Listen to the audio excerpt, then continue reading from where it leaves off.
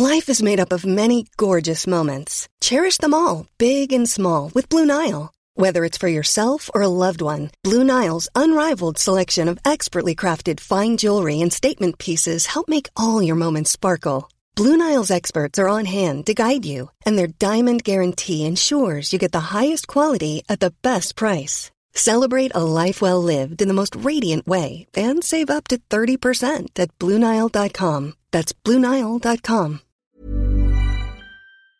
This will certainly have an adult theme and might well contain strong scenes of sex or violence, which could be quite graphic. It may also contain some very explicit language, which will frequently mean sexual swear words. What do you like listening to? Chart music. Chart music.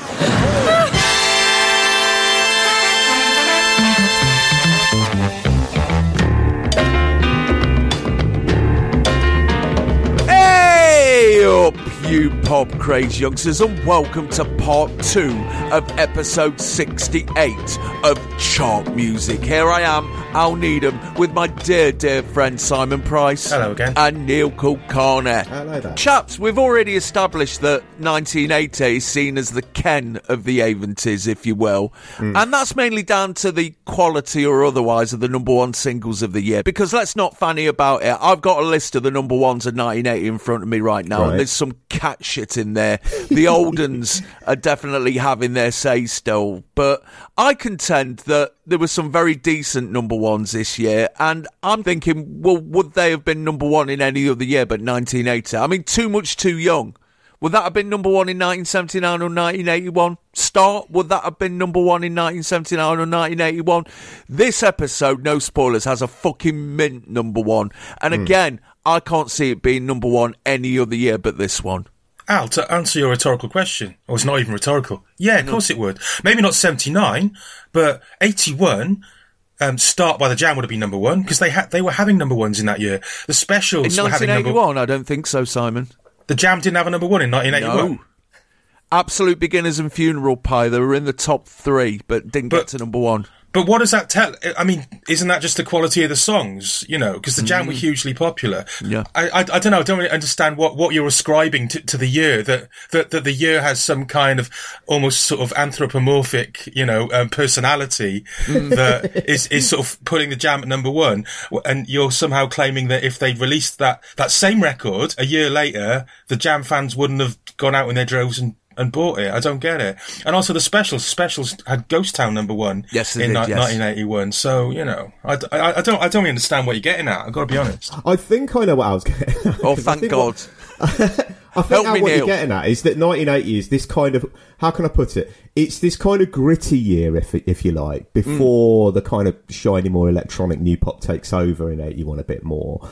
So things like those records that you mentioned might not have gone all the way to number one in 1981 because they've been pushed out of the way. Yeah. I mean, you say the grannies are still involved. They are still massively involved. So these things are huge oddities, whereas I think 81 onwards, well, 81, 82 definitely, the number of great number ones, I would imagine, goes up immensely. Hang on, Neil. Are you interpreting what Al said as meaning that 1980 was so shit that these records got to number one because there wasn't a lot else around to stop them getting to number one? Is that the point you're making? Perhaps, but more the kind of, we're sort of in between. I mean, we're not in between post-punk and new pop. But things were a bit more up for grabs in 1980, can I put it that way? That things haven't really been sort of, the new romantic thing hasn't taken hold. That wave of bands hasn't quite cut through yet. We've got to wait for 1981 for Soft Cell, haven't we? So, that kind of side of things hasn't taken over. And there's this just sort of, not no man's land, but there's this not middle ground either, but there's this interesting period where the grittiness of the times is percolating slightly into the charts in perhaps a way that it doesn't in 81, where things get a little bit more determinedly escapist. Well, that's my arse save. Thank you, Neil. I sort of look at 1980 as like a dip between two peaks on a mountain range. You've got to climb really high to this peak. When when you get there, there's this unexpected dip, maybe a volcanic one, you know, but then it's back up again on the other side. Yeah. But still, even the dip is pretty high. Yeah. I mean, we can go through the awful number ones: Coward of the County, What's Another Year, Crying, stuff like that. Even Feels Like I'm in Love, like total mum disco. Yes. Woman in Love by Barbara Streisand. Ugh. Okay, it's kind of a classy record, but it's not for me. And then the end of the year, of course, everything's overshadowed by the death of John Lennon. Yes. You've got Yeah. Just Like Starting Over, Yeah, yeah. and then St. Winifred's School Choir, and it just drags over into the early part of 81. You've got Yes. John Lennon, then you've got Shut Up Your Face, then you've got Roxy Music doing a John Lennon cover, Yeah. and then you've got Shaking Stevens, and it's Bucks Fizz, and it's actually, you get to May 1981 before Yeah. you get a really fucking decent number one, which is Stand and Deliver by Adam Right. and the Ants. Yeah. So that's a long old period of 81 as well, which is pretty bollocks. Yeah. So in terms of number ones, at least. Well, there we go. We could carry on talking about it, or we could just do it, which is talking about it, really. So, oh, fucking hell. Can I just pick something else up? Right. Please do. Well, Neil was telling us about the Birmingham piss troll. Yes. Right? And it just raises more questions than answers. I'm sorry, I've got to bring this up again. Because And the more I it's- find out, the less I know. it's been really preying on my mind because, right, just sort of recap. You're saying that it's a sort of well-known thing among Brummies that if you go for a piss in the canal late at night, some bloke swims up and opens his gob and tries to get you to piss in the I canal. never said open his gob. You dragged me saying that. I didn't say that. He doesn't open his gob. He Well, does that's not all open right. his Go on, gob. go on. He just no. And crucially, I should have clarified one other thing. It's not just pissing in a canal. You've got to piss over this bridge, this particular bridge. Right. Yeah, and he kind of comes up out of the water, lets you piss all over him. No, sorry, Neil. He does not come out. There is not.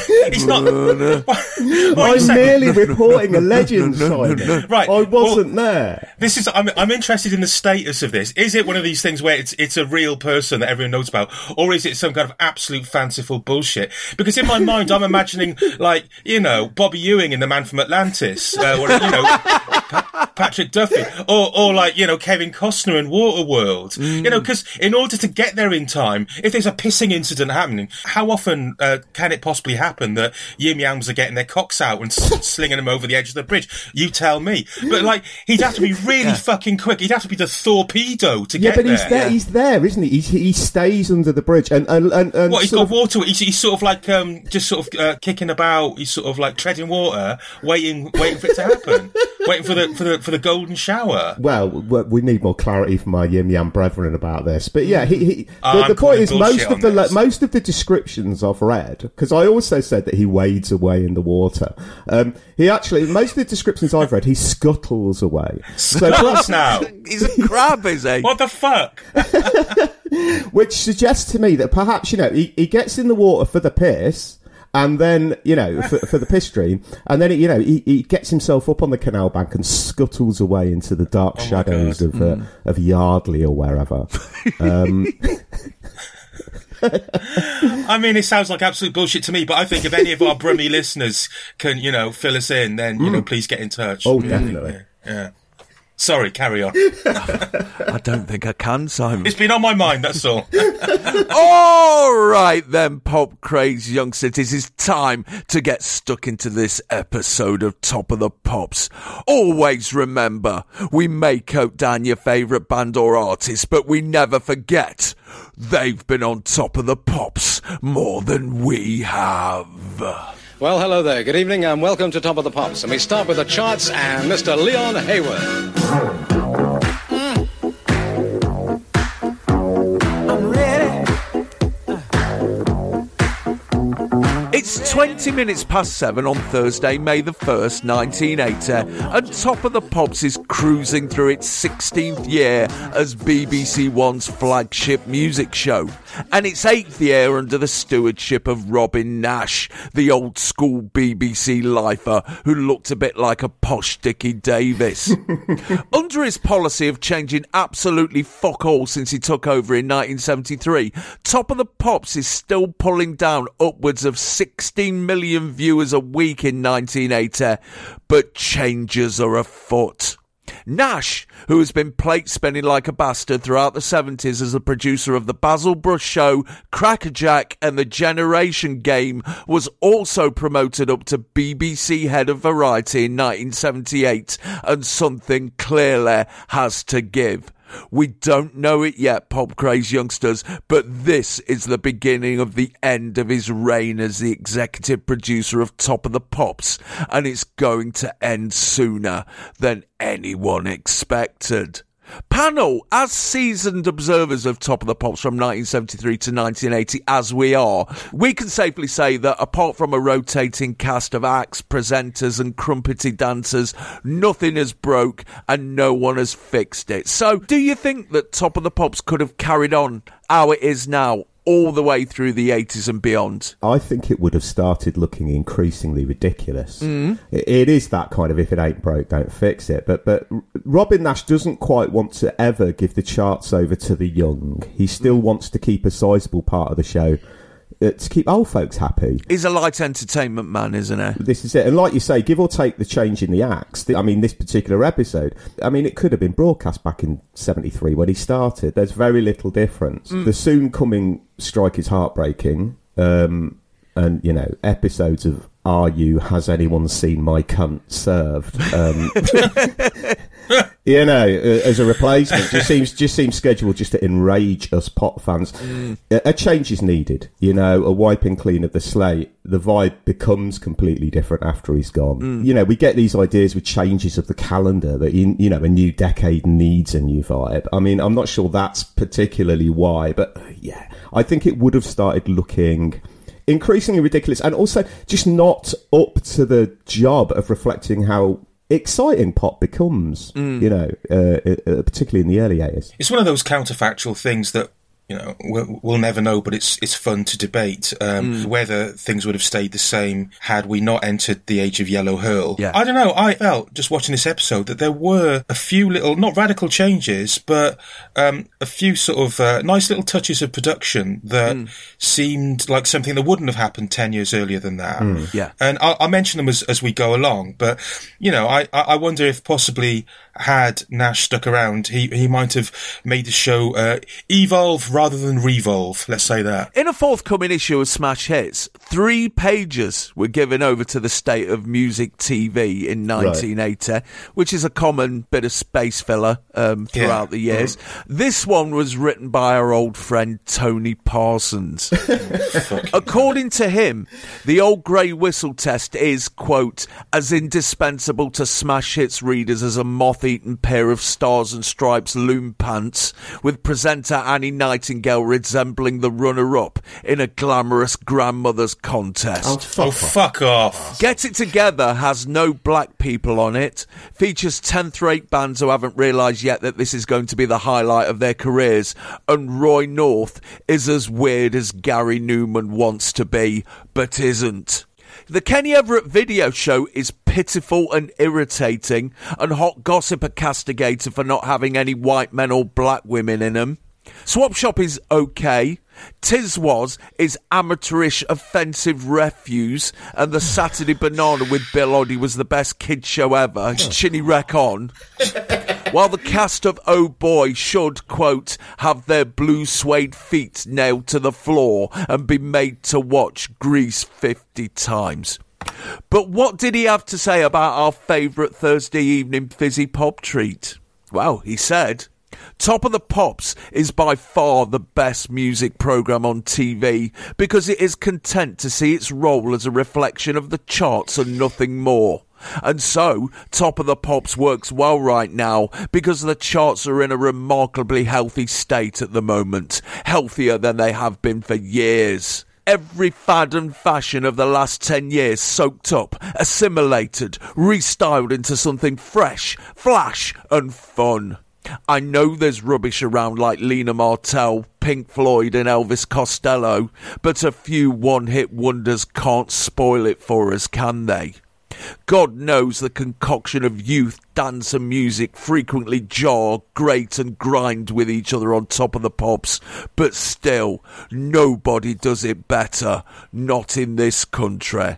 Pains me to say it, but he's right. Yeah, I mean, he makes a few valid points there, actually. But the fact that it's Tony Parsons just pisses me off. But yeah, he is kind of on the money with quite a lot of that. But I would say that, the fresh, flash and exciting thing, that just happens much more in the Yellow Hurl era, I would say, than it does with Nash. The vibe of the show with Hurl later is completely different. It feels more 80s instantly because more of the crowd are involved. And it couldn't be held in this kind of sepia holding pattern it has had for so long. It had to change. However, unbeknownst to the pop-crazed youngsters, or at least the ones not scouring page 2 in the newspapers for updates on industrial disputes, there's an elephant in the room. It's been there for months, and it's wearing a bow tie and brandishing a double bass with its trunk.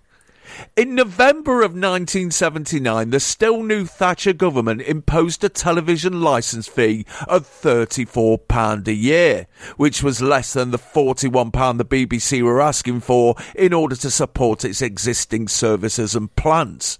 So on February the 28th of this year, the BBC announced their response, £130 million worth of cuts to its budget for the next 2 years, which included 1,500 staff members being made redundant, the axing of the Radio 2 soap opera Wagoner's Walk, and the disbanding of 5 of the 11 orchestras run by the Beeb, including the Scottish and Northern Ireland Symphony Orchestras, the Northern Radio Orchestra, the Midland Radio Orchestra, and the London Studio Players.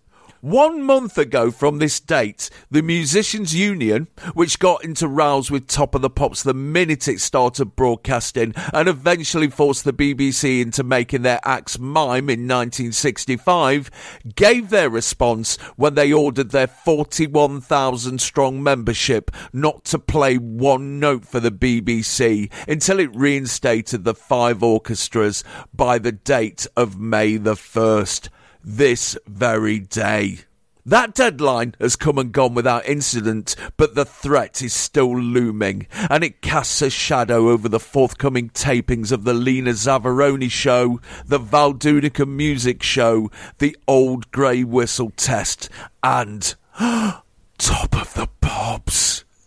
So, chaps, no music press. And now the possibility of no Top of the Pops. It's like living in this unwiped horse of a century, isn't it? What a hellscape. I chose a good time to be locked away in a preparatory school, let's say that. The great pop famine of 1980 is upon us. Yeah, and the Top of the Pops was particularly harsh on us young guns. We're not going to stay up and watch Old Grey Whistle Test or any of that. No. This was our half hour and it was gone. But for now, your host is Richard Anthony Crispian Francis Prue Hope Weston, otherwise known as Tommy Vance, who is 18 months into his stint on the Friday Rock Show on Radio 1 on Friday evenings, with Money and Trespass in session tomorrow night, and is currently holding down Rock on Saturday in the late afternoon, with Sad Cafe live this week. Yeah, you'd like that, wouldn't you, Simon? I love Sad Cafe. Bring it on. Yeah. And he is making his Top of the Pops debut tonight. Oh. Having found himself as a de facto gatekeeper for a whole new movement, the new wave of British heavy metal, his stock has obviously risen in the BBC, and Robin Nash has called him up for his debut appearance on Top of the Pops, meaning he's making his first appearance as a television presenter since the last episode of Disco 2 in 1971. Tommy Vance, come on down. Wow. I love Tommy. Saxon's Denim and Leather is perhaps the greatest tribute song to being a metalhead ever. And one of the key lines in it is, did you listen to the radio every Friday night? Which just shows the rock show's huge importance.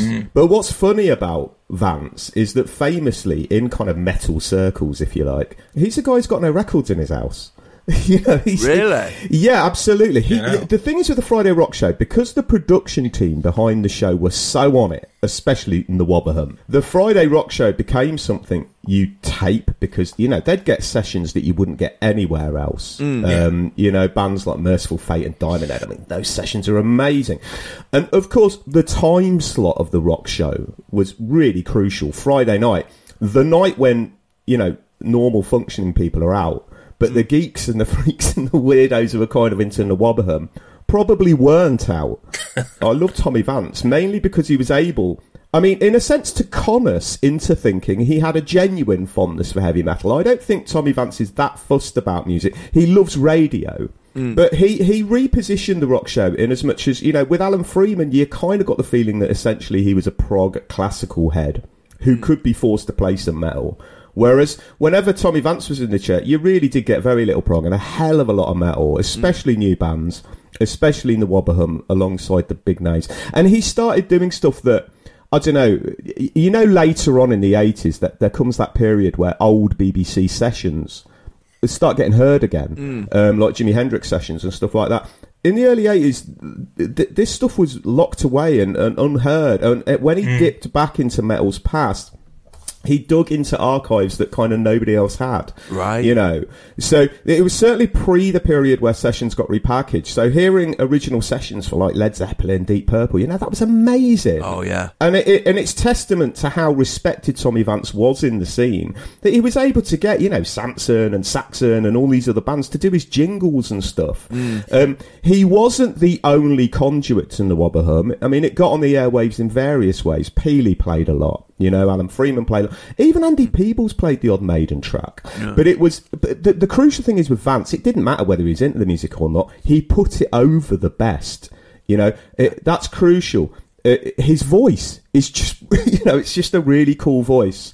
Yeah. For playing rock music. But, you know, the credit really for the Friday Rock Show needs to go to the producer, I think, Tony Wilson, who's very in touch within the Wobberham scene. Vance just had the coolest voice to put it across. But it did become a weekly, you know, tapeable event. It defined, if you're a metal fan, what you buy, and it defines your whole week. And he'd get fucking amazing stuff. I remember him getting, like, acetates from Metallica, you know, sent over by Metallica. To have him on Top of the Pops is huge, and we shouldn't be under any illusions that British heavy metal bands, or the new wave British heavy metal bands rather, for them, Top of the Pops was not just something to smirk about or joke about. These are guys who basically, they had their lives changed by glam rock. You know, when you dig into these people, Def Leppard, Maiden, etc., they're massive glam rock fans in the early 70s, and Top of the Pops is a huge show for them. It's a big moment for them. Yeah. Crucially, because Tommy's got this wide experience with music, if you like, when he steps into pop, when he does you know, when Peely does Top of the Pops, he kind of takes the piss.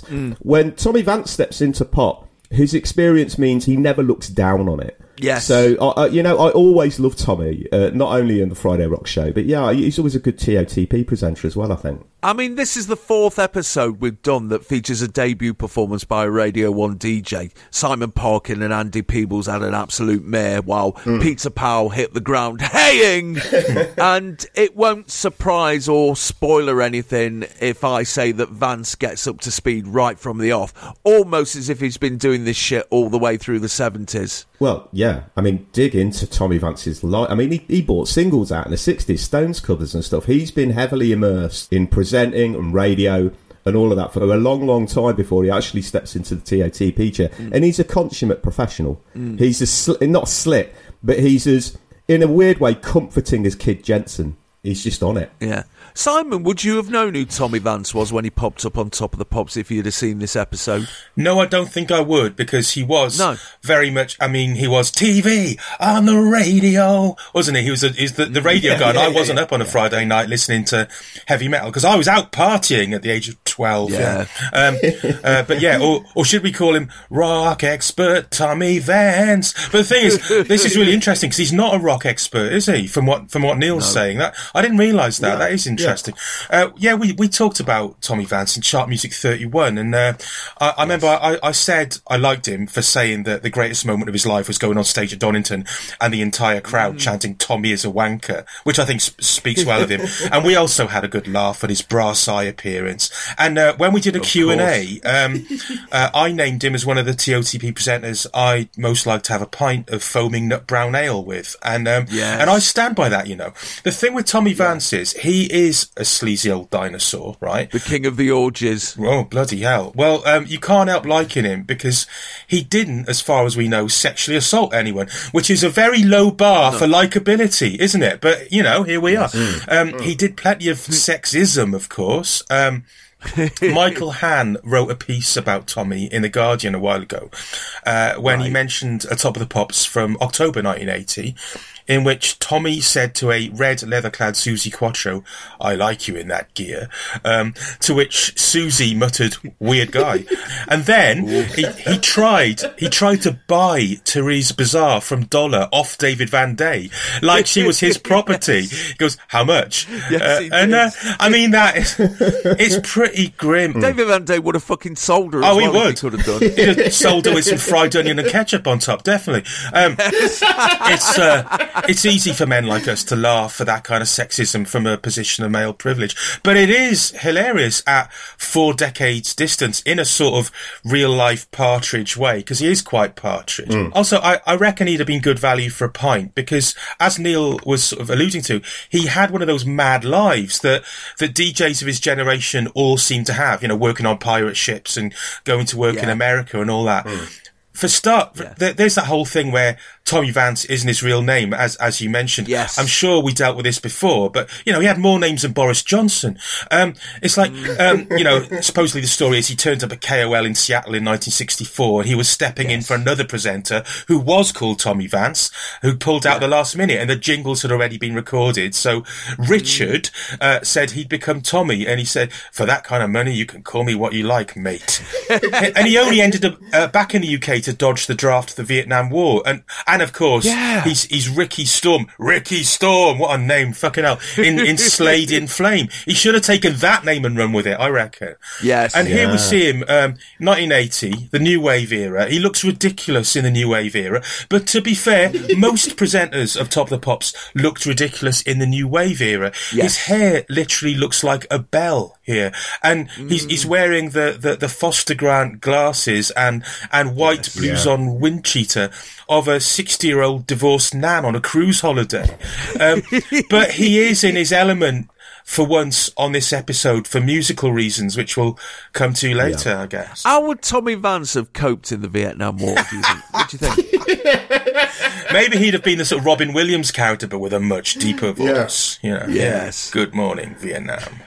Fucking hell. He's also been inducted into Kenny Everett's Worst Records of All Time show on Capital Radio last month, getting to number 17 with his cover of Summertime. He's in very illustrious company there, because Here Today, Gone Tomorrow by Tony Blackburn's at number 20. Just Like That by David Hamilton's at number 9. And of course at number 1 is Dance With Me by Reginald Bosanquet. And later this year, he's going to deploy every erg of his expertise when he appears on an episode of Metal Mickey as a DJ, when the robot overlord of Saturday Tea Time launches a music career but gets ripped off by his manager, who's played by James Smiler, who went on to be the plastic surgeon in Return to Eden and the nice lawyer in Prisoner's Cell Block H. So yeah, it's all happening for Tommy right now. But I like that about him. It's not that so much that he gives anything a go, but he'll give anything paid a go. Yes. That's completely different to the kind of greasy careerism of somebody like Edmonds. I think Tommy Vance, he's got no overinflated ideas about himself. And he will work for food, basically, which means him cropping up on all of this stuff. But he's been doing this, he's been picking up work here and there for a good 20 years. So I like that kind of attitude. Yeah, I kind of respect that as well, Yeah, rather than the kind of pomposity that you get from other TOTP presenters at this Do you know the other sitcom that he appeared in as a DJ? No. The Desperate Hours, the Steptoe and Son episode with Leonard Rossiter. Fucking hell. Oh. Yeah. Wow. Yes. So he was a versatile actor then. He played a DJ and a DJ. Yeah. We're hit with the sight of our host in a silvery white bomber jacket with red trim that makes him look well chegular, leaning on a rail, flanked by a backlit sign over his shoulder that looks like a carving of a pumpkin and appears to read Tommy Vance. Yeah, someone's fucked up on that A there, haven't they? After an introduction which yields nothing in the way of nonsense, we're lobbed into the top 30 rundown and Don't Push It, Don't Force It by Leon Haywood. Born in Houston in 1942, Otha Leon Haywood learned to play piano at the age of 3, played in a local band in his teens, was a regular member of Guitar Slim's band, and moved to Los Angeles at the age of 18, where he linked up with the saxophonist Big J McNeely, played in assorted session bands, put out a solo single, and ended up playing keyboards in Sam Cooke's band.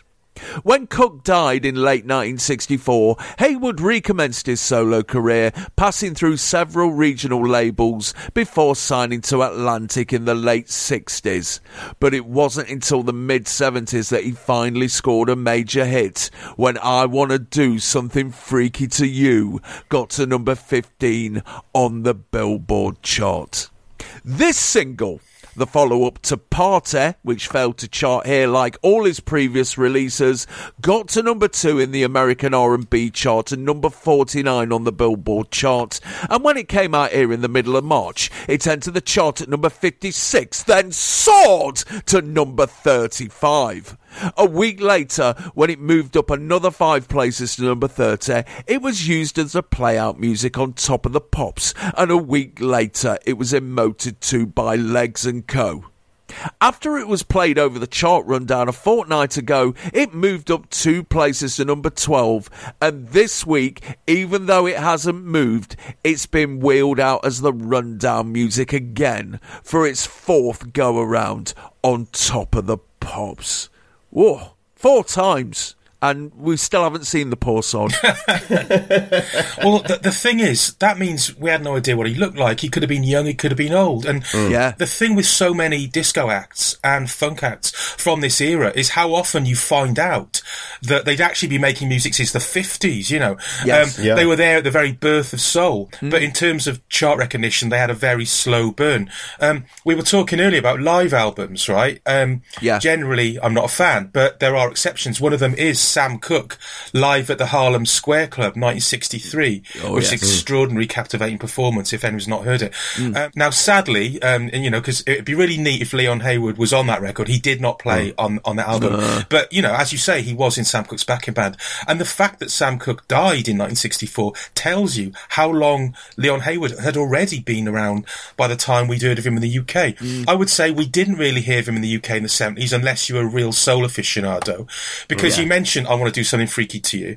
That was a hit in America, and of course later sampled by Dr. Dre on Nothing But a G Thing. Oh, imagine Pan's People dancing to that. Yeah, exactly. Oh, fucking hell.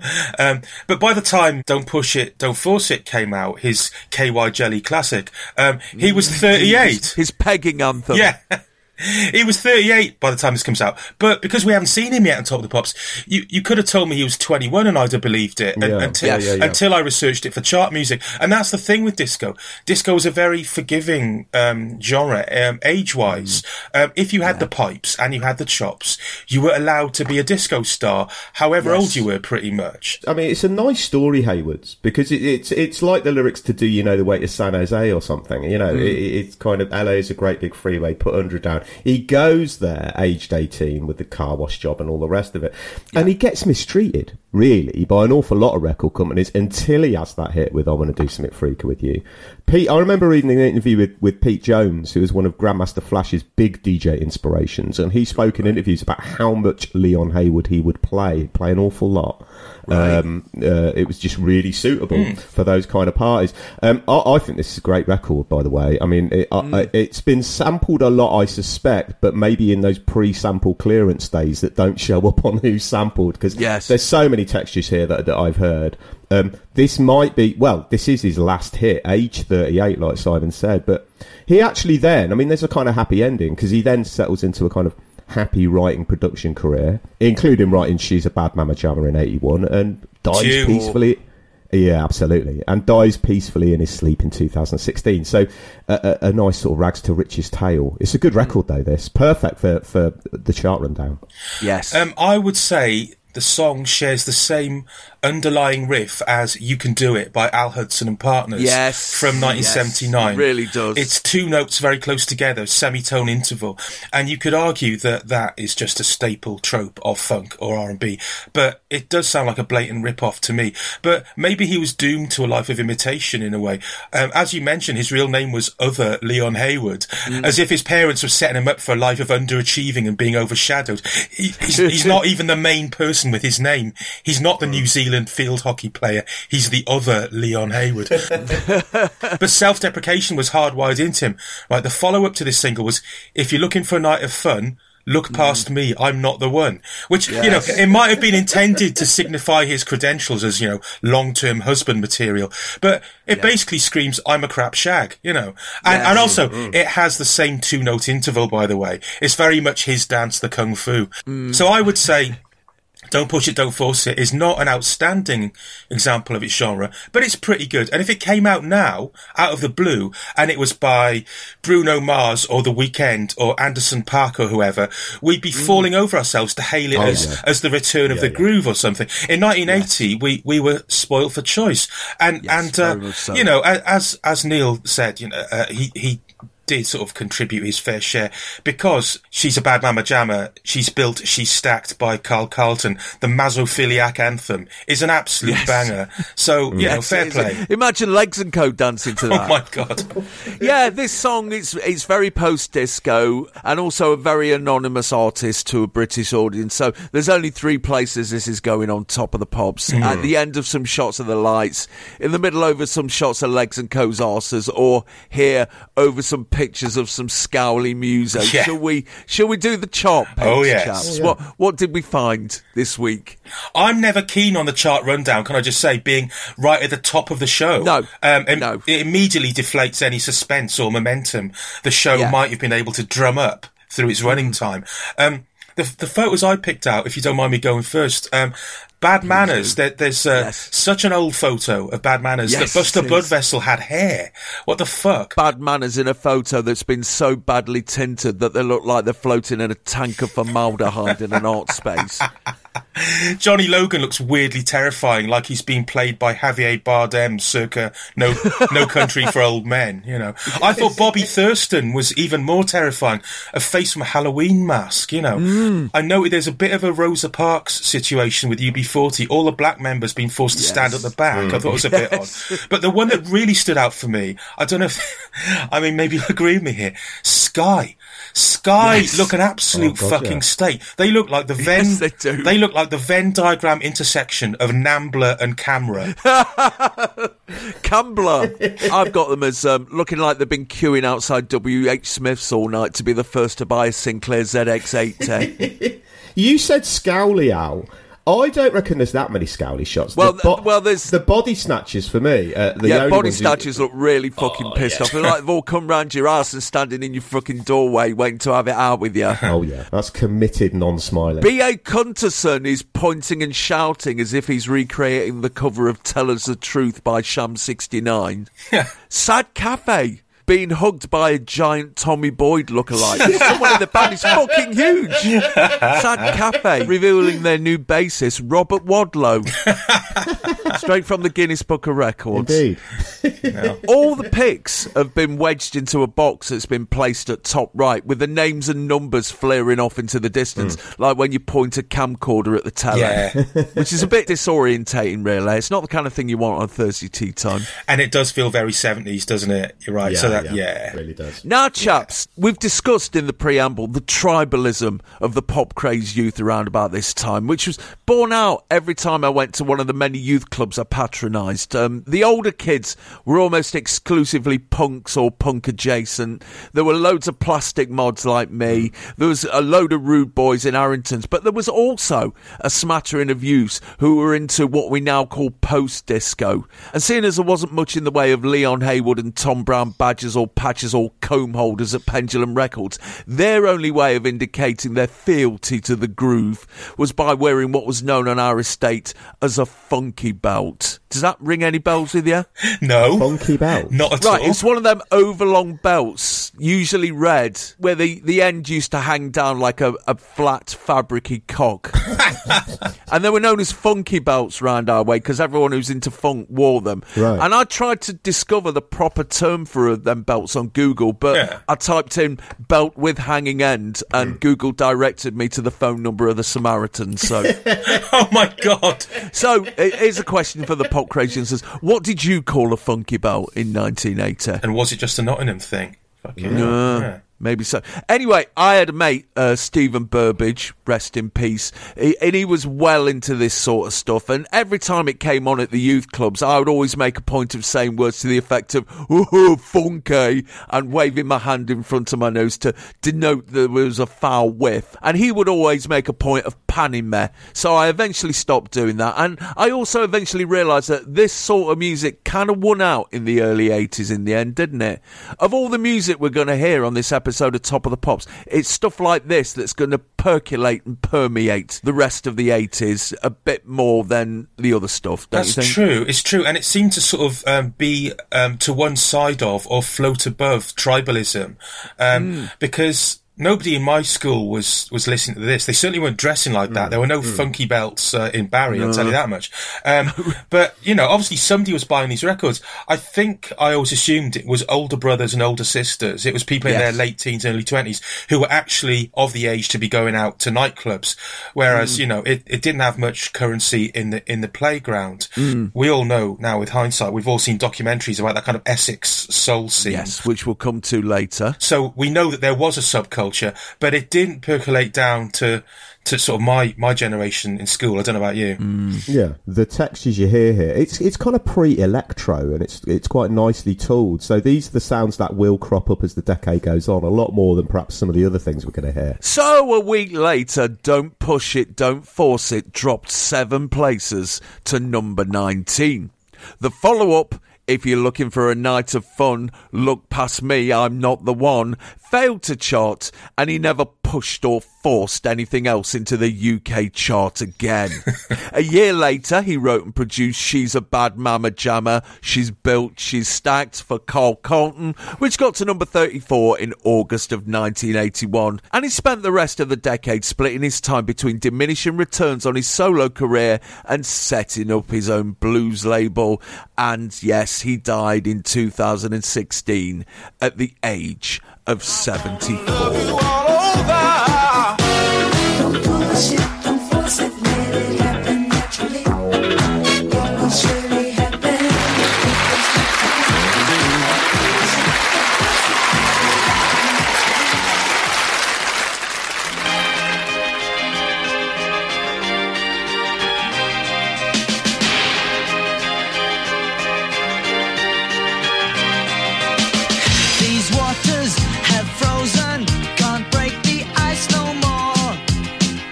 As is the style of Top of the Pops in the mid-80s, the number one act fades out and we're immediately plunged into the first band with no introduction, so I'll give them one. It's This World of Water by New Music. Formed in Wimbledon in 1977, New Music were a group consisting of Nick Straker, who had been an original member of the reggae band Matumbi in the early 70s and a backing musician for Limmy out of Family Cooking when he went solo, Tony Mansfield, who was originally Limmy's roadie, who formed a musical partnership with Straker, and Clive Gates, who was in a prog band with Mansfield in the early 70s. In 1979, the group gained a record deal with GTO, but lost Straker, who formed his own band, which Mansfield chipped in with every now and then. Their debut single, Straight Lines, entered the chart at number 70 in October of 1979, and 2 weeks later, while it was bobbing around at number 61, they were gifted an appearance on Top of the Pops, but it only ended up at number 53. The follow-up, Living by Numbers, fared much better thanks to loads of Radio 1 airplay and got to number 13 in February of this year. This single, the third cut from their debut LP From A to B, which came out today, entered the chart at number 59, and this week it soared 31 places to number 38, and here they are in the studio. And chaps, finally, new music enter the hallowed portals of chart music. Welcome in, lads. Indeed. I've been listening to that album From A to B quite a lot recently in preparation for this. Good. I remember once reading an interview with Saint Etienne by Simon Reynolds, where Reynolds asked them, what kind of things they were listening to that are maybe a bit off the beaten track, and they mentioned From A to B by New Music. Reynolds thought they were joking. He thought it was so obviously bad and just beyond the pale that they were just being arch and being kitsch, but they were really sincere about it. And it is a really good album. Yeah. What I loved about New Music was that they sounded so optimistic about the future. You mentioned Straight Lines. It's the opening track on the album, and it has a verse that goes, "It's part of the service that carries you on ahead.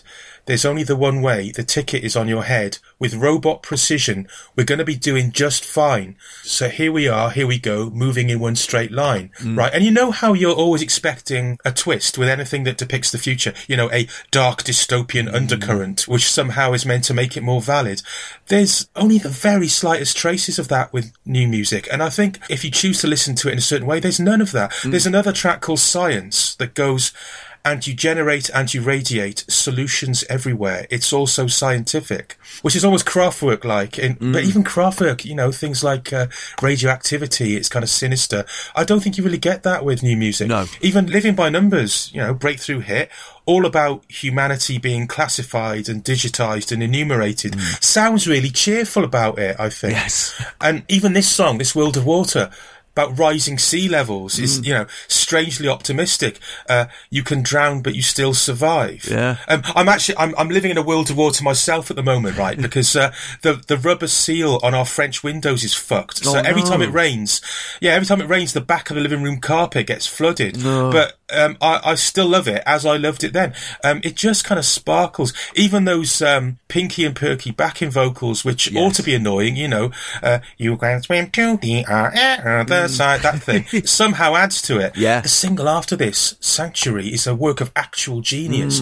Should have been a number 1. Instead, it got to number 31. Yeah. And I can only put that down to the abrupt ending, which they put on it, which makes disc jockeys look like twats. It's the twat maker. Yes. So radio stations were reluctant to play it. And also, I suppose my theory for why they never became really massive, with the best will in the world, and with the proviso that I realise people who are no oil paintings themselves shouldn't throw stones in glass houses. There's a reason why New Music never became pop pin-ups and, say, Depeche Mode did. They look like boffins in their white lab coats. I think boffins is the word. And the main man, Tony Mansfield, looks like Russell Grant, who's been on a diet that has semi-worked.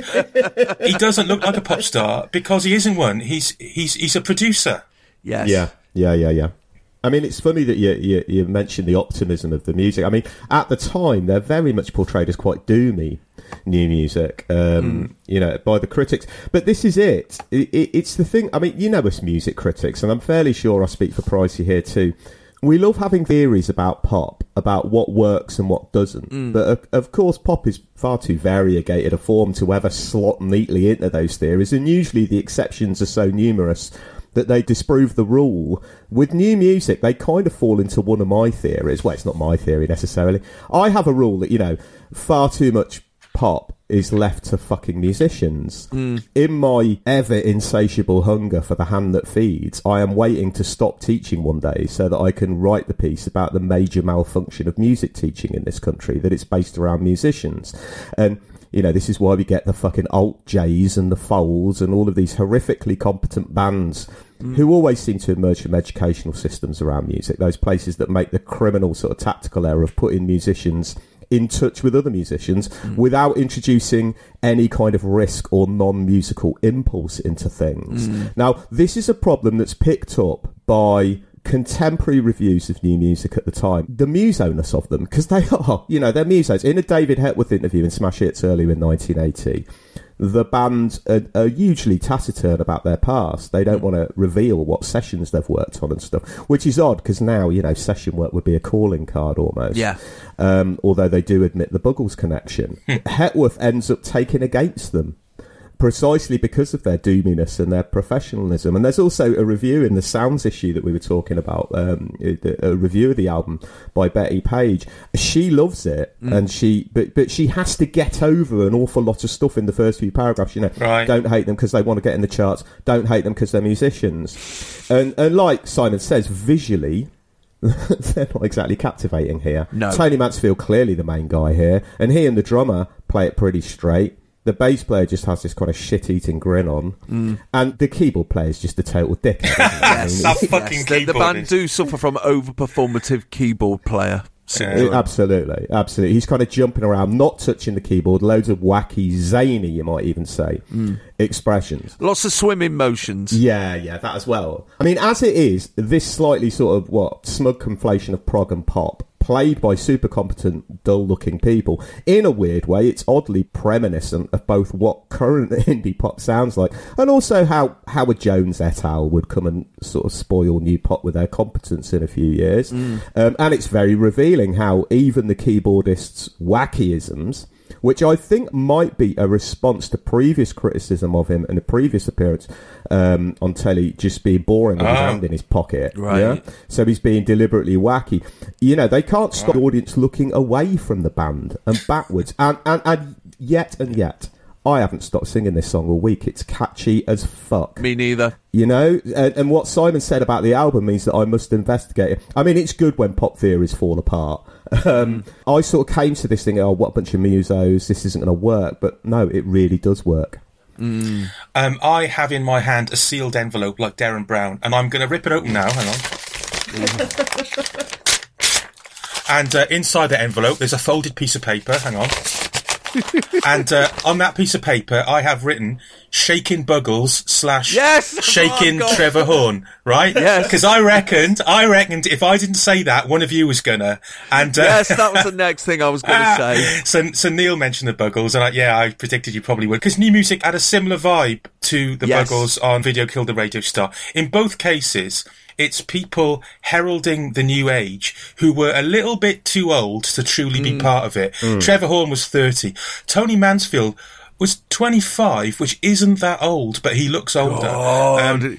He's a bit of a Martin out of Brotherhood of Man, isn't he? Brotherhood of Man, yeah. But for comparison, Steve Strange, who was genuinely part of this new age, this coming age, was 20. And those 5 years made a massive difference. But in terms of, Shakin' Buggles, Shakin' Trevor Horn, Tony Mansfield wasn't that far behind Trevor Horn in terms of quality. My favourite productions of his are two non-hits, actually.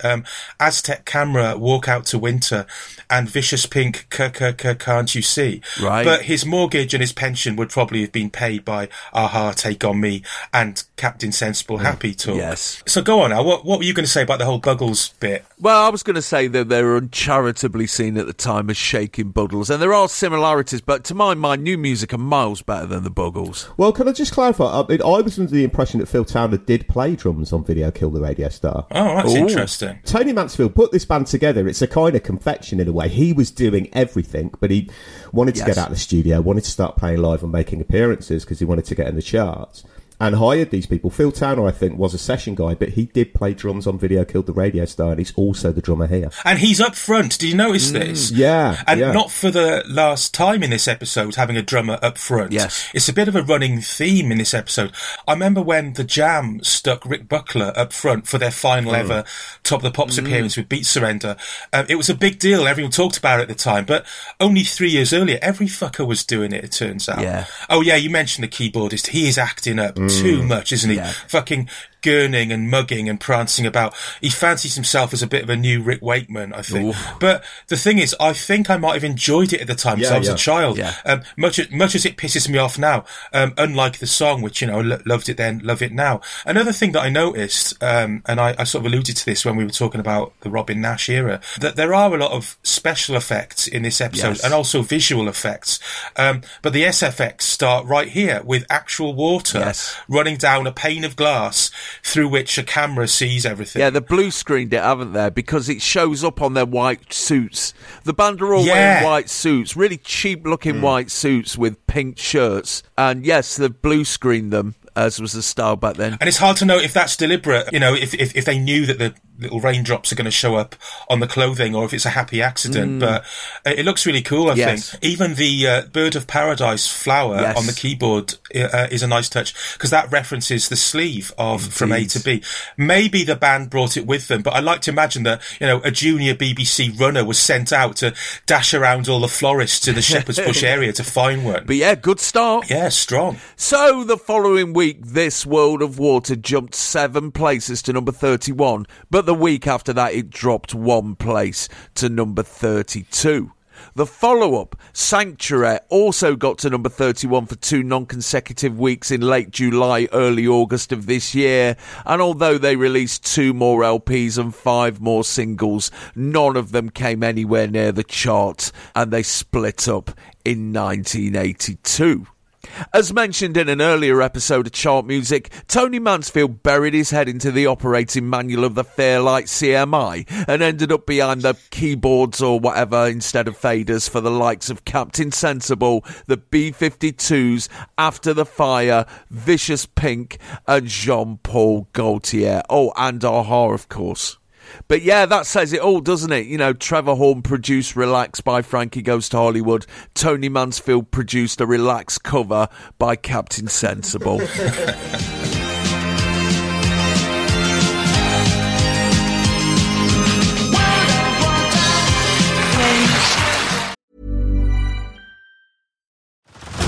Head over to Hulu this March, where our new shows and movies will keep you streaming all month long.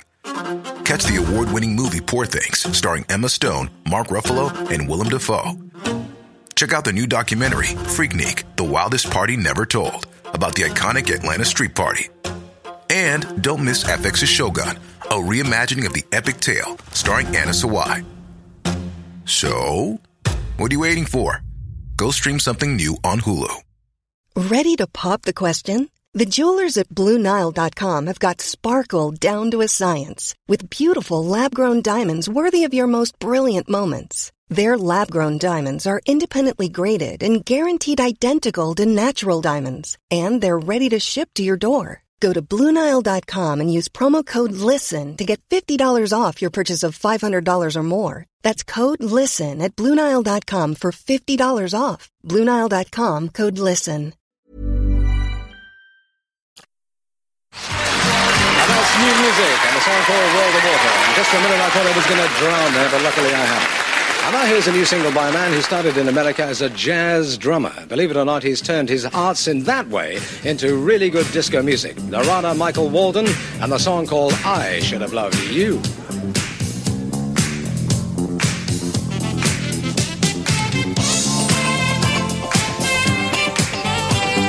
We're hit with a close-up of Vance under some green spotlights on his own as he tells us of his relief that he didn't spoil his Top of the Pops debut by drowning during the first performance. Then he tells us about a jazz drummer who turned his arts in that way into some really good disco music. It's I Should Have Loved Ya by Narada Michael Walden. Or as he says it, I should have loved you. Yes. It's a really weird intonation. It's like when the bloke from Cheap Trick says, I want you to want me at the start of that live single, you know. He did tell an awful joke in that preamble as well. Just for a moment, he goes, I thought I was going to drown there, but luckily I haven't. He reads it with all the conviction of your auntie reading out the joke from A Christmas Cracker when she's left to bifocals at home. I mean, fuck me. We've already covered NMW in Chart Music number 53 when he took Divine Emotions to number 8 in May of 1988, but this single from the former drummer of the Mahavishnu Orchestra is the follow-up to Tonight I'm Alright, which got to number 34 in March of this year.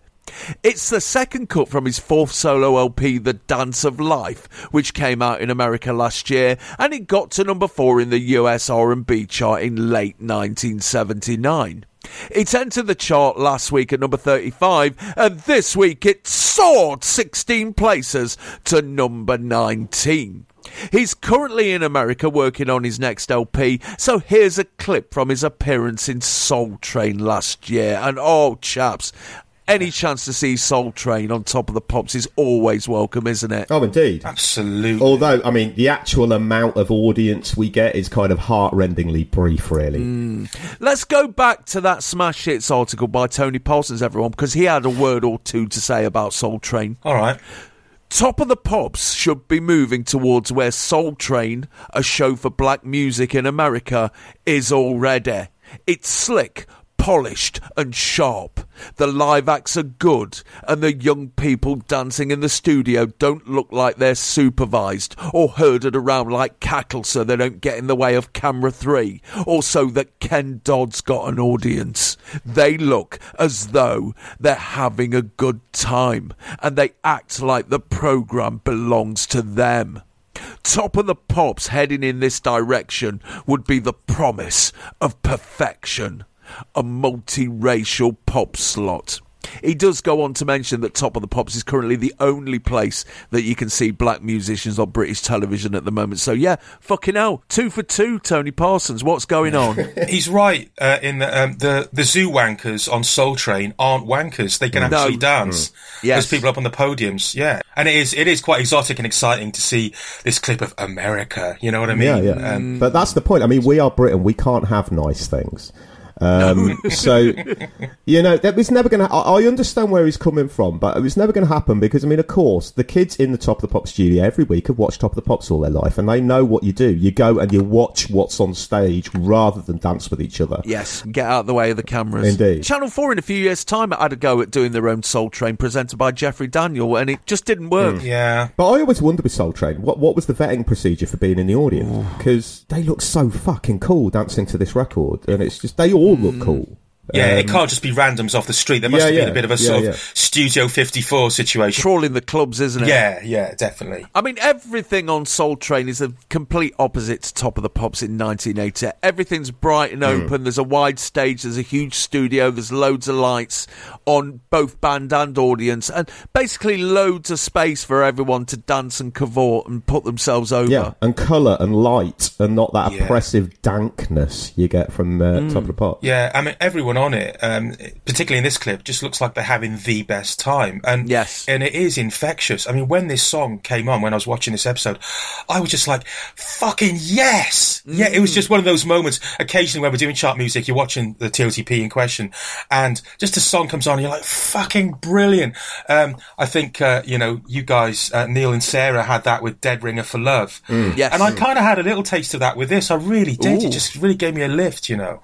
I know previously on Chart Music 53, when we talked about Narada, I sort of semi-disparagingly sort of described him as Shakin' Jacko and a Poundland Nile Rodgers, which is more to do with kind of how I perceived him at the time, because I didn't really know much about him. Yeah. But he is obviously just fucking phenomenal.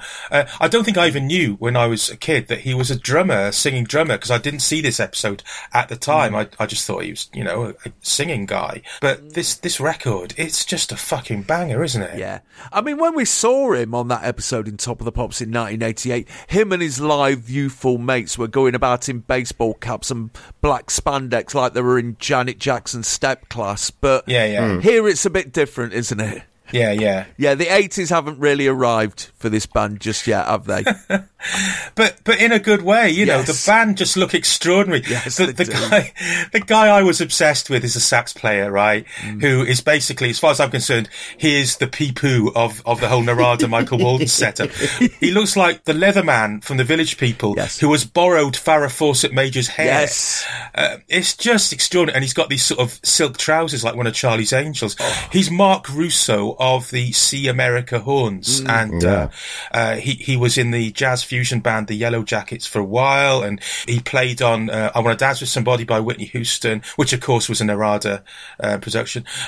These days he tours with the Doobie Brothers. No surprise there. You just look at him, he looks like one of the fucking Doobie Brothers, and Chicago. But when he just came on, I thought, fucking brilliant. What a 70s looking man in the best possible way. What a moustache. Fucking what hell. a tash. What a tash. He's this weird combo of kind of Obelix from the Asterix comics.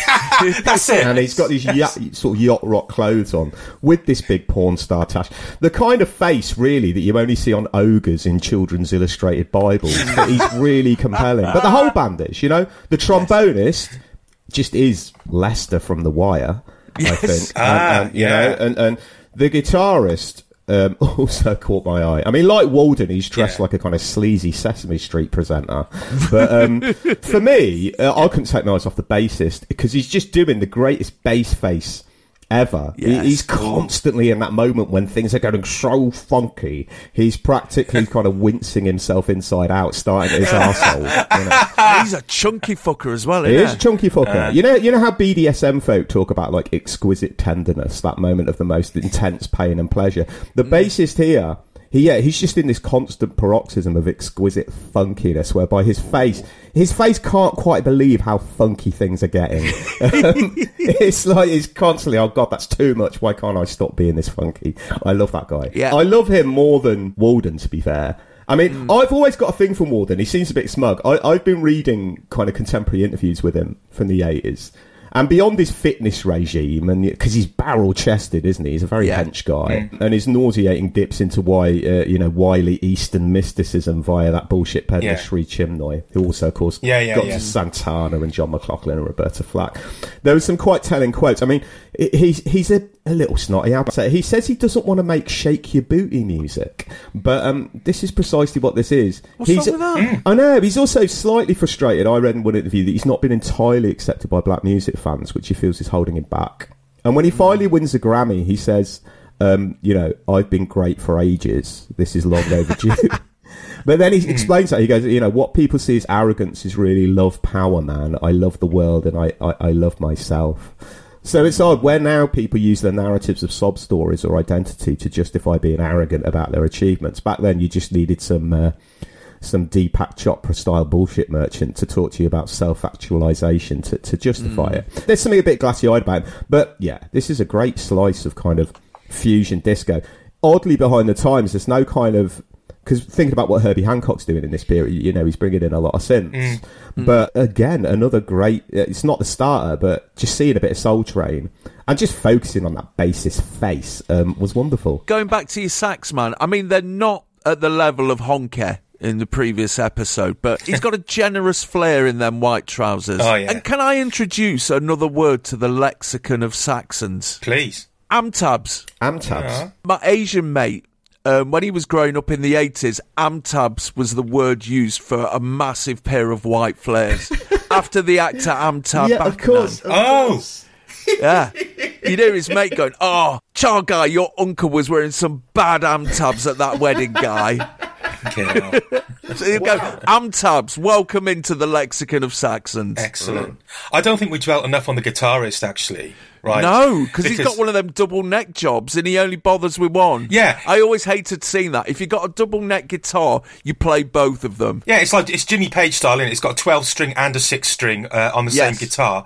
But you say he only bothers with one of them. Some of the time he's not even doing that. He's just like giving the overhead hand claps, Yeah. So he's Corrado Pat Rustici, and the only Corrado I've come across other than him is Corrado Soprano, a.k.a. Uncle Junior, these motherless fucks. But he is a genuine Italian.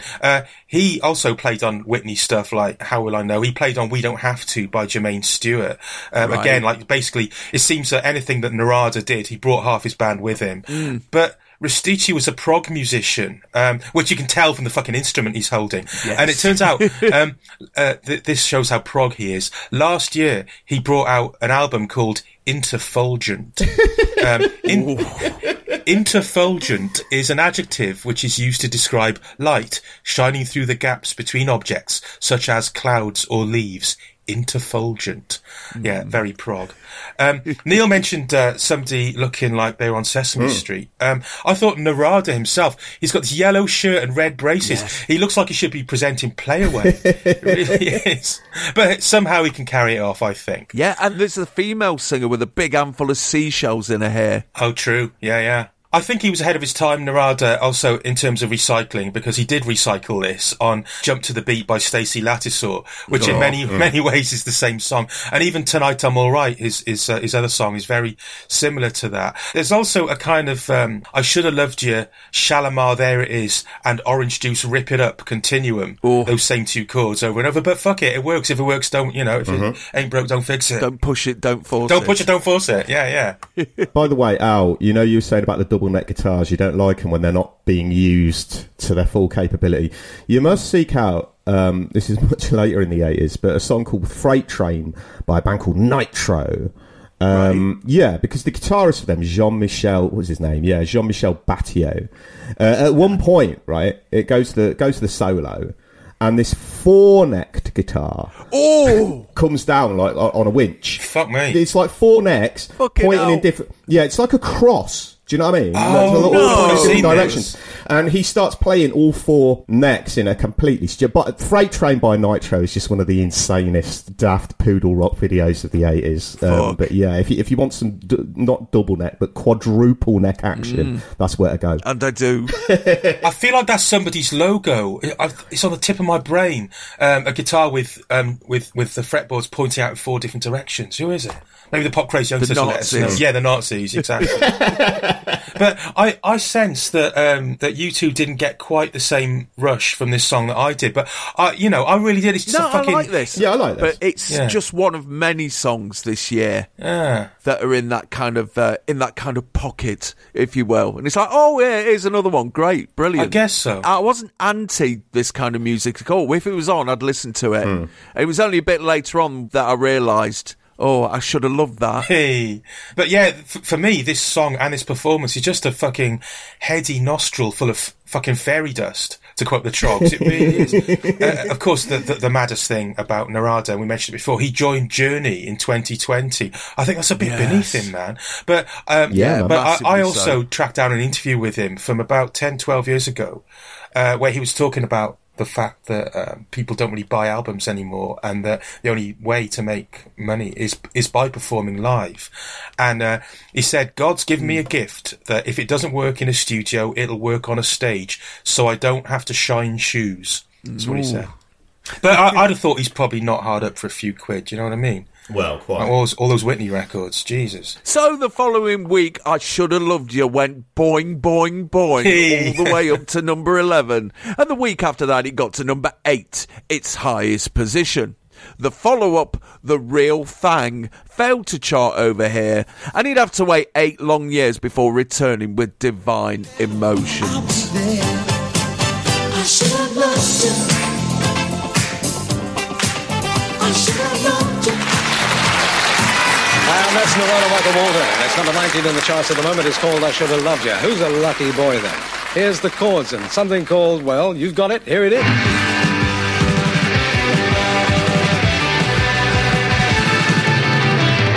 a million kids out waiting for you.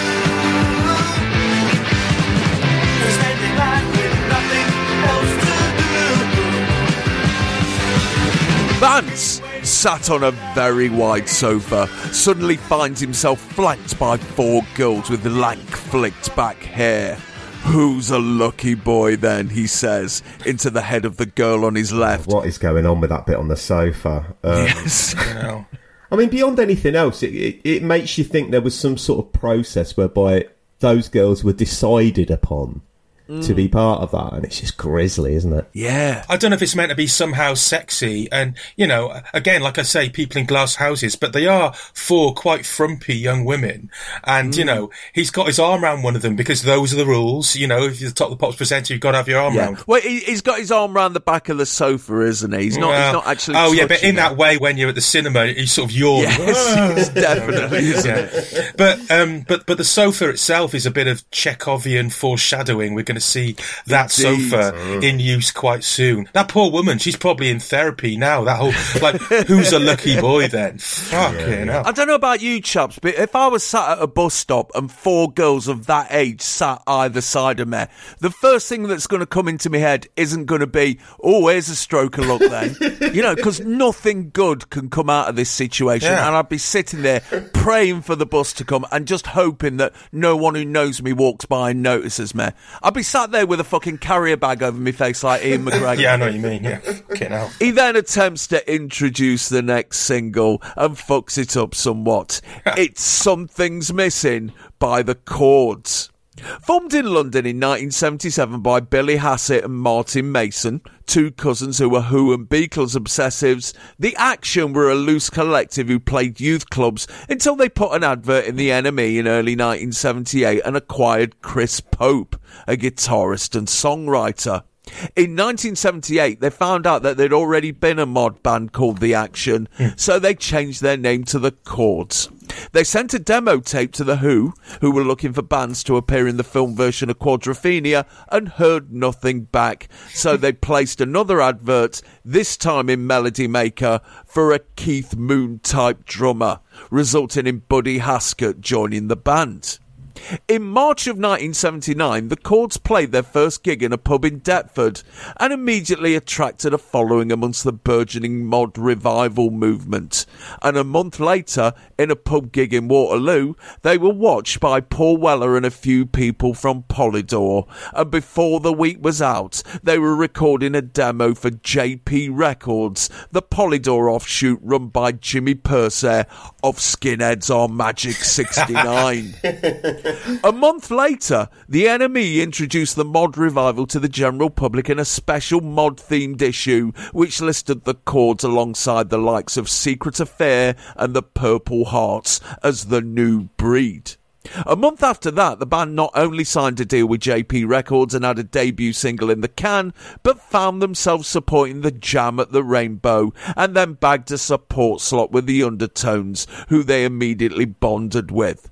However, the band immediately started making that Marge Simpson noise when Percy started pushing them fully towards the mod revival, and when he turned up at their gig at Guildford Civic Hall with his new mates Steve Jones and Paul Cook and a gang of about 40 skinheads, he demanded that they join the Undertones on stage for an encore, then bum-rushed the stage and took over, nearly killing Undertones bassist Mickey Bradley when a lighting tower collapsed, and the band demanded to be freed from their ties with Percy. Back at square one and standing by while the Merton Parkers recorded the first mod revival single, their career was back on when they did a Peel session a couple of months later, sparking managerial approaches from the managers of Sham, the Undertones and Paul Weller's dad, and a label bidding war which ended when they signed to Polydor properly. Their debut single, Now It's Gone, was put out in September of 1979 and only got to number 63, but their first single of 1980, Maybe Tomorrow, made Single of the Week in Sounds, NME and on Kid Jensen's Radio 1 show, and when it got to number 44 in February, they made their debut on Top of the Pops, which kicked the single up to number 40, but no further. This single, the follow-up, is taken from their new and first LP, So Far Away, which comes out in a fortnight. It entered the chart last week at number 73, and this week it's jumped 16 places to number 57, but no matter, here they are in the studio. That introduction by Tommy, oh dear. Here's the Chords and something called, well, you've got it, here it is. Oh, God. Was he supposed to pause at some point? You know, here's something called, see, something's missing. Right. Do you know what I mean? I think so, yes. Yes. But it's only at number 57 in the charts. A fraction of the audience would have known what the song is. Yeah, he's fluffed that one, hasn't he? Badly. I mean, I have the feeling, chaps, that this song may have something to do with their debut performance on Top of the Pops last February, because according to the sleeve notes for the compilation CD, the Mod Singles Collection, written by Chris Hunt, quote, The following night, after their Top of the Pops session, the group were in the northwest of England for a gig just outside Chesterfield.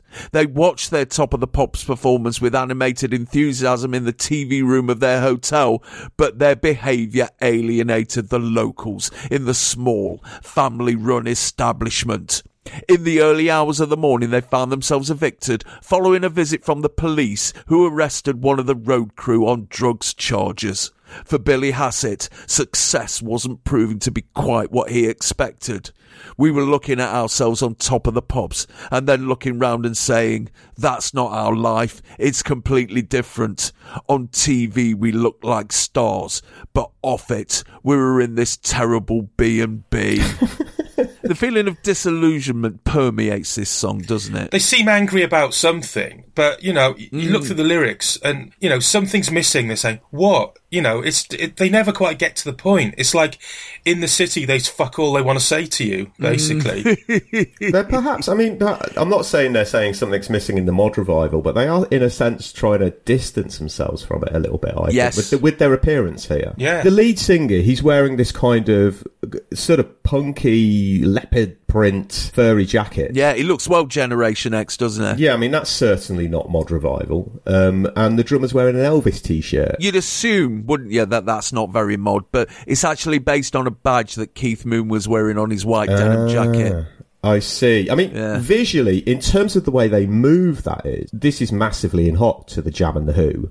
But sonically, it's more of a Buzzcocks undertones thing, which I actually don't mind. I mean, the difference is that this song, I think it's attempting to be anthemic in a way that those two bands weren't. Both the undertones and especially the Buzzcocks still felt like music that was kind of written in a bedroom and was, you know, the size of Pete Shelley's life, ultimately. Whereas this feels ambitious in a big way. And, you know, I mean, you know, I hate The Who, and I feel their influence is mainly a malign one. So I've always got a bit of a problem with mod revival, in as much as it seems like a revival of something that wasn't really mod in the first place. You know, were The Who and the Small Faces mods, or just rock bands that exploited the look of that subculture? Pretty soon, what would actually sort of make sense much more as a revival of mod ideas, Two-Tone is going to make all of this seem quite dated and parochial. I mean, they're not helped also by putting the bassist at the front of the stage. Like Simon said, there's a lot of front of the stage stuff in this episode. Yeah. He looks like he's come halfway through the stage in some kind of malfunctioning trapdoor. He just looks really short. I mean, the thing is, I didn't mind this, but it kind of reminded me of... Remember the 90s? There were a lot of also-ran Britpop bands, if you like, or a lot of also-ran bands. Like, I mean, most of which I've never heard, you know? Name I mean, names, Neil, come on. Oh, God, well, I don't know what 1,000 Yard Stare or Kingmaker or 60-Foot Dolls sound like. I wrongly think they sound like this. Well, there's a whole compilation that's just come out of Junk Shop Britpop. God, I saw that, yeah. Yeah, it's all bands 6 like CDs. Jocasta or something, who I can't remember what they sounded like. But yeah, I know what you mean. All these kind of like Camden Parkway, good mixer kind of bands that you never actually heard, you just heard their name. That's it. And in the noughties, when the Chords reform and go on tour again, I've read an interview where one of them says, it's because, you know, Noel Gallagher said that he really liked the Chords. I mean, I'm not using that as a stick to beat them with, but I am sort of actually. But you know, I like the song, but it seems big and ambitious and a bit too Who flavoured for my taste. This appears to be a prime example of a band who immediately get lumped into a movement. In this case, the mod revival. And, you know, they are mod adjacent, but they're not the Lambrettas. Yeah, well, this is what confused me when I saw this clip, because, you know, I assumed that they were ultra generic mod. And as Neil's pointed out, Billy Hassett, the singer, doesn't look very mod at all. He's got very uncool, sort of feathery hair. He looks like he might as well... Yeah, a bit cooler shaker, isn't it? I thought he just looks like, you know, a member of Racy or something. And that leopard jacket that he's wearing, it's as if the Harrington was designed by Julie Goodyear. and the drummer, not only the Elvis thing, I don't know if you noticed, he's wearing a backwards baseball hat. Yes, he is. Fucking hell. I will say that the guitarist had some nice kind of pop art graphics on his guitar, which I liked. Yes. And I think it's the bassist who's up front does have that kind of mod Julius Caesar haircut.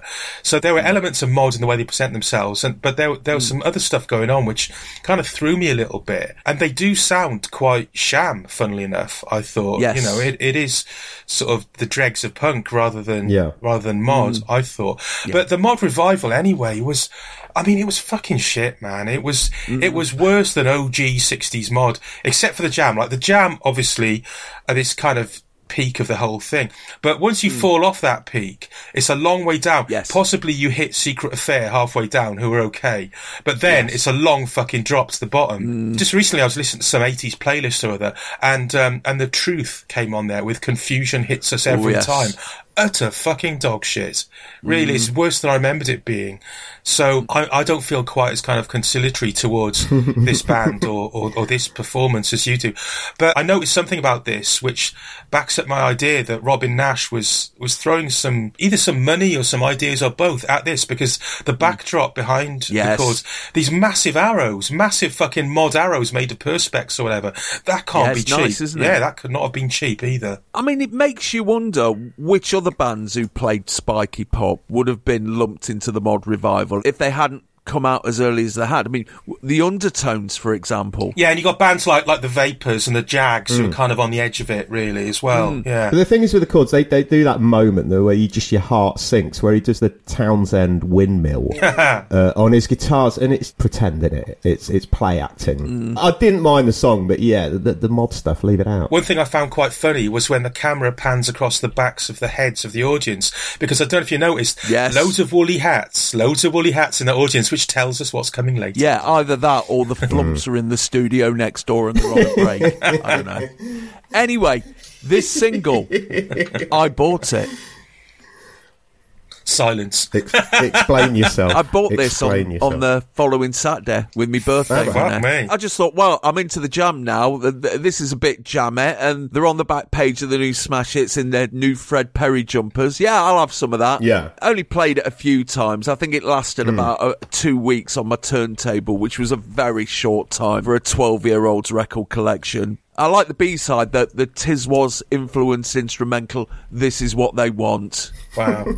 But I think this is where the mod revival fell down, because people like you would have been lured on board by the Jam, and you would have been looking around thinking, well, what else is there? Yes. And when you find what else is there, it's really not very good. And this is why the revival kind of fizzled out, really. Yeah, you're right, Simon. Top of the Pops have done them proud with a massive arrow backdrop, but the effect that they're going for is ruined at the end with a wide shot where we can see Tommy Vance standing on the raised platform with his head bowed, looking as if he's about to throw himself off it for being caught listening to mod rubbish.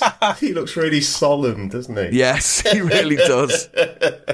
So, the following week, despite me buying it, Something's Missing nudged up a mere 2 places to number 55, then dropped right out of the chart the next week. The follow-up, British Way of Life, only got to number 54 in July, and after they rounded off 1980 with In My Street only getting to number 50 in October, lead singer Billy Hassett was sacked.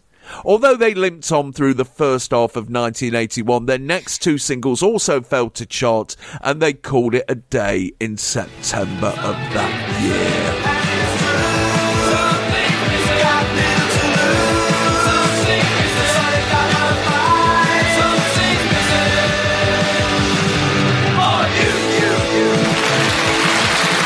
Something's missing, and that was by the Chords, and of course absolutely nothing was, and nothing ever is when it's Legs and Company, especially when they're in there.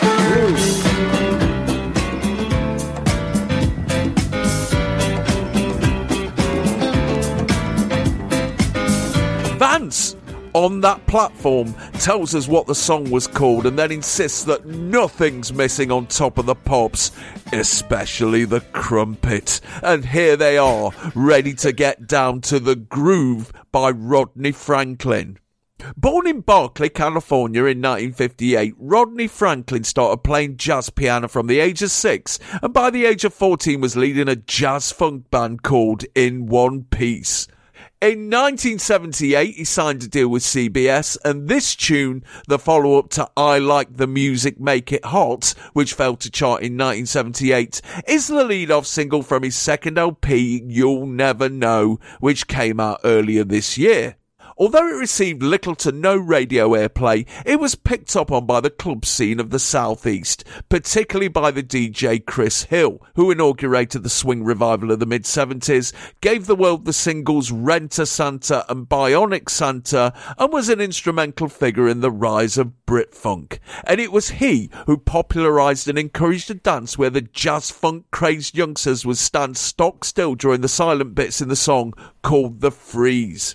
It entered the chart a fortnight ago at number 70, then soared 43 places to number 27, which earned it the honour of being the chart rundown music on Top of the Pops last week. And this week it's moved up 6 places to number 13. Better call Legs and Company, to use Vance's term.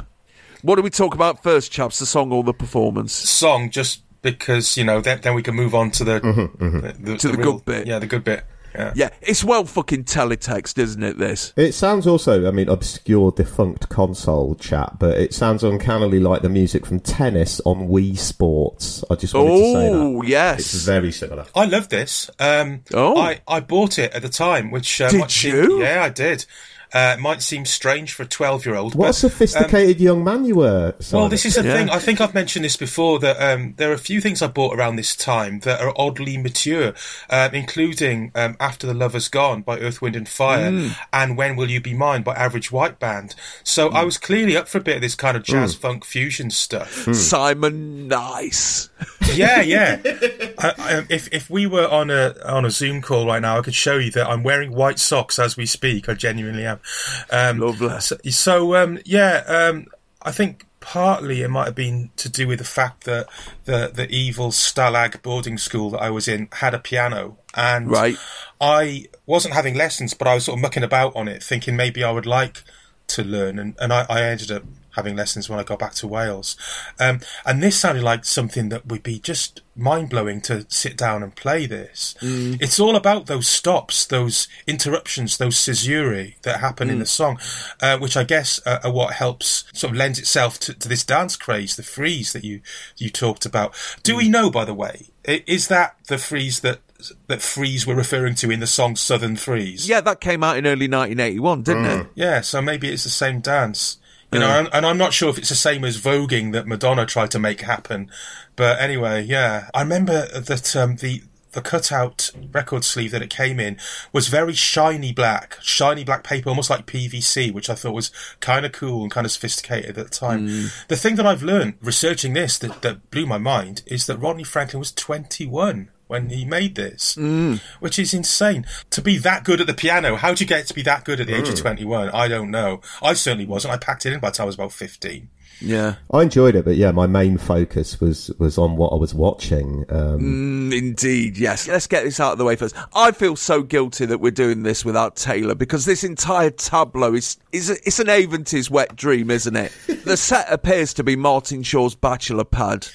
And for the dad watching this, he can just sit back and imagine that he's managed to cop off with all of Legs and Co at once, and they're slinking about in his living room in their pants and some of his flouncier shirts. It's got that vibe of, new girlfriend, or she puts your shirt on and slinks around the house in it, which is really good for a few days, but then you start thinking, I've got to fucking wash that shirt again now, thanks. It is indecent, this. It's indecent. At one point, I had to loosen my collar to let a jet of steam out. It's as rude as a hot gossip routine. I would probably have left the room at the time. And, it is, like you say, it's Bodie and Doyle's living room, isn't it, that they're basically in. It's missing a few things, though. Well, it's a very minimalist living room, isn't it? I mean, all there appears to be is a stupidly long and massively snaky sofa. And I have to say that as a child who had just turned 12, my reaction to this on the night would have been less, what order am I going to give Legs and Co a scene to? And more, fucking hell, look at that sofa. Imagine the bicycle kicks and somersaults I could do on that. It's an extraordinary sofa. It is sort of snaky and curved, but it's broken up into segments like a bender in a bun at Wimpy. Yes. It looks like it belongs in the house in A Clockwork Orange. Yes. And yeah, they are making the most of that sofa, aren't they? They're rolling over backwards over the sofa, taking turns. I don't know if you noticed, there's a clash of heads at one point. Right. If it was football, they'd be taken off now as a precaution against concussion. Yes. But maybe their fluffy, crimped hair softened the impact. I don't know. Oh, God, yes. There's also a bit where there's a few of them behind the sofa, and they're bouncing up and down like they're on a Sibian, with ecstatic smiles on their faces. And then there's a bit where they're just down behind the sofa entirely, but just putting their hands up and waving like a fucking puppet show. Would it have been brilliant if they had Sooty and Sweep on each hand at the end? That would have been perfect. I mean, it is a thorough exploration of everything you can possibly do on a sofa. And over the years, I'm fairly sure I've achieved a lot of these positions on a sofa in one way or another. I mean, I would have liked a little bit of verite realism for the dawning of the 80s. A few crisp crumbs on there, Daily Mirror TV listings, some pens, a few coins, scrunched up grundies, etc. Actually, though this did give me some daddisfaction, it also gave me some, daddis disappointment as well. I was appalled when one of them, started jumping up and down on it with her shoes on. Yes. Disgraceful scenes to be put in. Yeah, my mum wouldn't have approved of that. Would have been nice. Coffee table, maybe. Tart and ice bucket. Yes. This is 1980, so it's not the 70s, so that pineapple-shaped ice bucket would have been jettisoned by now. And, I don't know about you, but when I used to sit around my home in the early 80s, I was always wondering what household items I could use as weaponry in the event of a home invasion. And there's none of that here.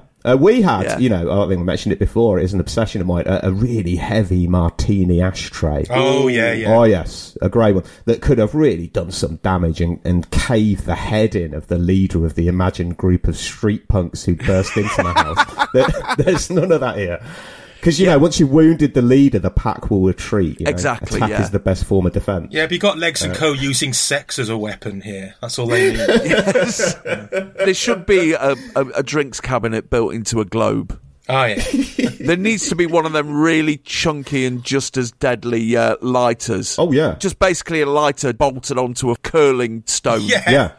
Onyx, if you're going to get really classy. Yeah. Exactly, yeah. And, there needs to be a nice lacquered cigarette box full of John Player Special. And a decanter or two. But yeah, you're right. It is basically, this whole thing is an invitation for the dads in the audience to basically place themselves in that room and basically reenact that Snoop Dogg line, I got bitches in the living room getting it on and they ain't leaving till 6 in the morning. 6 in the morning. That is basically the whole vibe. Yeah. And it has to be said, like a lot of Legs & Co. performances round about this time, there's a fucking lot of nickerage on display, isn't there? Very saucy indeed. There's a standard pose where they kind of like all bend over and show the knickers, which happens on more than one occasion on Top of the Pops, as I've come to discover and not deliberately look for, honest. Yeah. I mean, there's one bit where Rosette, with her hair all crimped up, in a style that would dominate the playgrounds in 1981, she bends right over, and then there's a bit of a crossfade, and all of a sudden the screen is filled with knickered arse. Well, there you go. I mean, there's also that bit, there's a bit of twerking, in a sense. I mean, pre-twerking, and a lot of jiggling about. A lot of proper jiggling as well. I was surprised, some full-on dancehall style daggering didn't start happening. But yeah, it's. I mean, I'd forgotten how rude these routines could be. Actually, yes. Yeah. This is one of the rudest ones I've seen, I think. Oh yeah. Yeah. Oh, there's worse, mate, or better, depending on your point of view. But yeah, poor old Tommy Vance. He was sat there with 4 lank-haired girls with flick-back hair, and here's what you could have won, Tommy. Yeah, he's not invited to the real party, is he? Bless him. Yeah. Not so lucky now, are you, mate? So the following week, the Groove jumped 6 places to number 7, its highest position. The follow-up, In the Centre, failed to chart, and he never darkened our charty door ever again.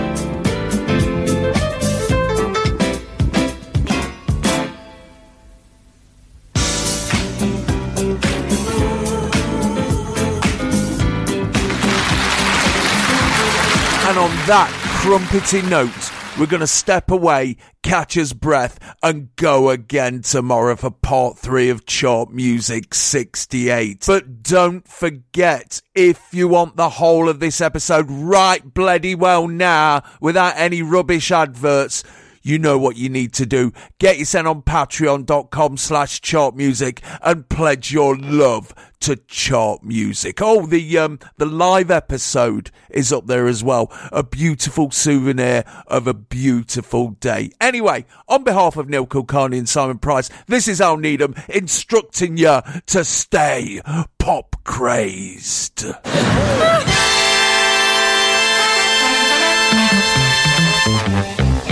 Chart music. Head over to Hulu this March, where our new shows and movies will keep you streaming all month long. Catch the award-winning movie Poor Things, starring Emma Stone, Mark Ruffalo, and Willem Dafoe. Check out the new documentary, Freaknik, The Wildest Party Never Told, about the iconic Atlanta Street Party.